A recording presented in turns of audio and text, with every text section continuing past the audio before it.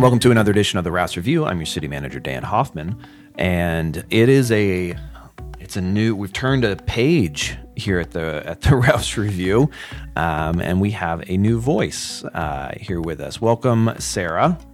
Hello, everybody.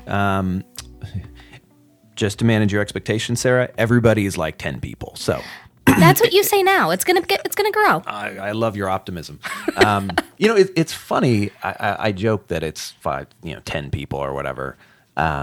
We actually are now in the 3 digits. I think I don't know how many of those are my mom listening to this over and over again, but last I checked, there was a few hundred people. So, well, when you get my mom in that mix, it's just going to skyrocket. There you go. And you're local, so your whole family now needs to listen to this at least 10 times each to warrant I've justify the time. Actually set that expectation with all my family and friends. Good. If you don't listen to the Rouse Review 5 times each, you're off the Christmas card list. Yeah, there you go.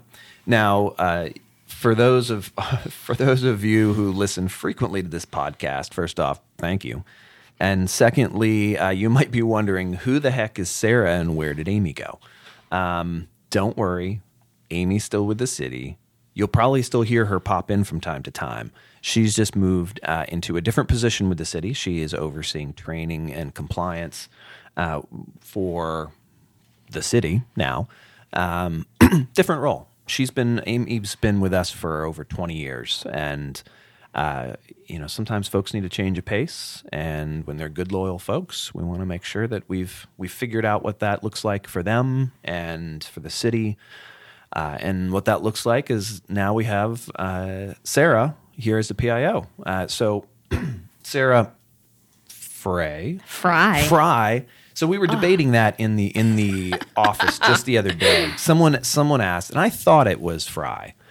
But then someone called you Sarah Frey, and I was like, I'm pretty sure it's Frey, but now I don't want to stick my neck out and change it. But then I also started thinking maybe I was wrong, and I figured, well, I'll just ask her. Okay. And then we also debated whether or not we were just going to change it unilaterally and call you Sarah Frey from now on. But we're going to go with what how your name is actually pronounced, which is Sarah Frey. According to my husband, that's how you pronounce it. I'm not going to lie to you. It took me several years of dating the man before I finally started saying it right in my head. There you go. So Sarah Frey. Sarah Frey. Local woman, who has now been with the city for 2 weeks? Almost. Almost 2 weeks. Well, no, yes, today will be 2 weeks. Wonderful. So first off, again, welcome. Tell us a little bit about yourself. Yeah, thank you. So, Sarah Frey, I was born and raised over in Frederick County, lived in the city for a while. While I am a James Wood girl, the city is still very near and dear to my heart. My parents and my siblings all live in the city. Mm-hmm. I've worked in and around the city most of my career. So, when I saw a job opening with the city doing public and communications, I jumped. Yeah. And a lot of your communications background has been private sector so far, right? It has been mostly private sector. So this is my first jump into the public sector foray, but I'm excited for the challenge. Mm-hmm. And knowing the community like I do, I think I'm going to be able to bring a lot to you guys. I know what I think people want to see and hear more of, but don't be afraid to tell me what you want to see and hear more of. Excellent. So you are our public information officer, the PIO. We are also in the process of filling the communications director position, so that'll be your boss. And we'll have that position filled, hopefully in the next few weeks. So some changes. And for those of you who pay attention to what's happening in the city, you're familiar, I'm sure, with our newsletter and social media and other forms of communication. So you might see some changes in the coming months as we kind of take a fresh look at things and, take a beat. Take a beat and think about what's the best way to engage with our public. particularly in person. So I think you're going to see a lot more in-person events. You're probably aware of if you are paying attention, you're probably aware of the pickup parties that we do to clean up our parks that we've started doing more often. Quick plug for one on the 1st of June. There you go. We're going to get to that.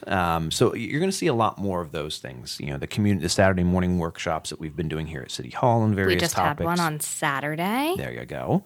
So it's so you're going to see some things change. So we encourage you to participate, give us feedback. That's kind of what we're looking for. And we're not going to change anything so drastically that it freaks anybody out. Yeah, we promise. It'll be small, incremental changes. Yep. We've joked with Amy that all of these things are kind of her babies. She started the newsletter. She was responsible for the last iteration of the website. A lot of the different things that you the public here in Winchester have been using to engage with the city, are because of Amy. So a lot of these things, we might be tweaking, we might be putting a slightly different flavor on them, but not a lot's really going to change. Not a lot's going to change at all.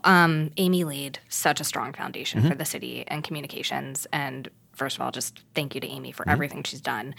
We're just going to kind of reevaluate, put fresh eyes on it, make sure the cadence is right, make sure the information is right. Yep. And if you have any thoughts or opinions, don't be afraid to reach out to me. Yep. It's all about continual improvement. So it's the name of the game. Absolutely. All right, Sarah. So now you're going to start filling her shoes. Tell us what's going on in the city. All right. It's a busy couple of weeks coming up. So first thing, it's almost Memorial Day, and that means two super important things. One, the pool at Jim Burnett Park is opening for the season on Memorial Day, which is converse to the rest of the city, which is basically closing. So all government offices, the Jim Burnett Rec Center, Wintran, and the courthouse will all be closed for Memorial Day on Monday, May 29th. Keeping in the vein of Parks and Rec, youth summer camps are now online. So, in addition to your annual favorites like soccer and basketball, new this year, long list of esports camps. So really, esports camps? Yeah, we've teamed up with Shenandoah at the esports department. So check out the list, sign up before they fill up. Next up, our friends over at the Visitor Center are doing a pollinator planting on Sunday, June 11th. So if you want to help bring the bees back over near Wilkins Park, make sure you go check that out and sign up.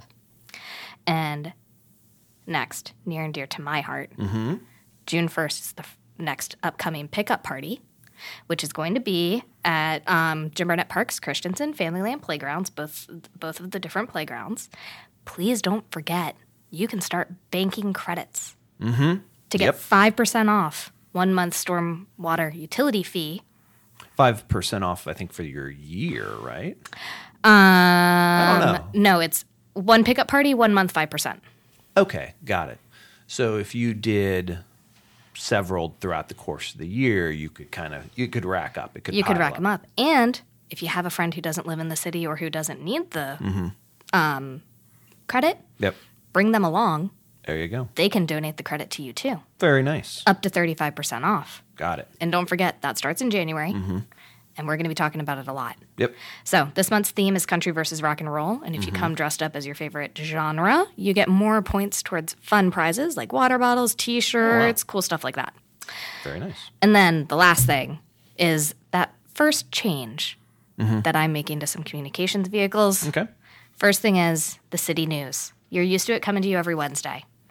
Well, now we're just going to change it a little bit. Instead of every Wednesday, it's going to come every other Thursday, starting on June 1st. So there's not going to be one this week. Don't freak out. Yep. There will be one next week. On June 1st, we're going to do them that Thursday. This puts it directly in between city council meetings. Yep. So we're going to be able to bring you all the latest and greatest news. Yep. And we just think it'll be a better way to keep the top information, both forward-looking and immediate reviews of what you've missed. So it'll just keep everybody. We don't want to overfill your inbox. No, we don't want to be that thing that you just delete on instinct. Yeah. Thank you. There you go. So I'm now, let's talk about council tomorrow night. So the name of the game tomorrow night, the main event, is the final reading, the second reading for the 2024 fiscal FY24 budget. I cannot wait for this to be done. It has been at the outset of the budget process. I told City Council, and I think one of the very first meetings that we sat down and began discussing the budget, this was going to be a weird budget year. And I'm not one to often say told you so, but yep, told you so. Between inflation, assessments that have gone up significantly, other pressures on, staffing.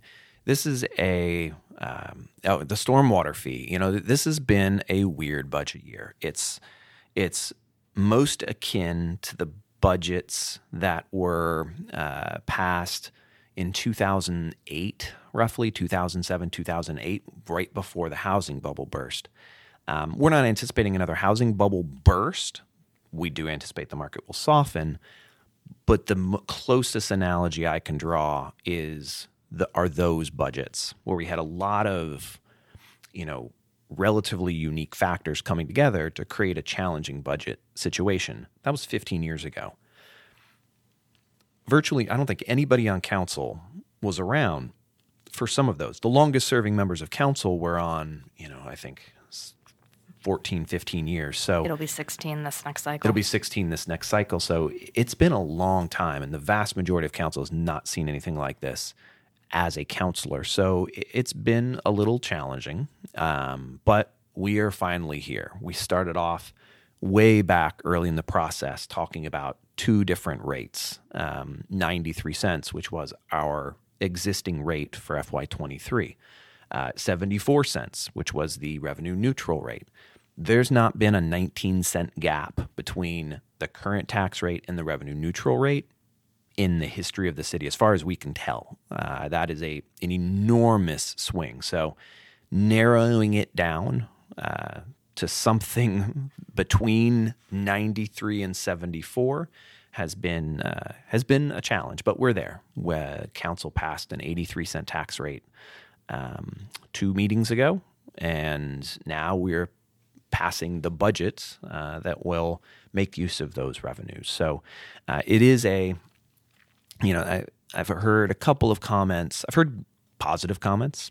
I've heard a couple of critical comments that the budget doesn't reflect priorities.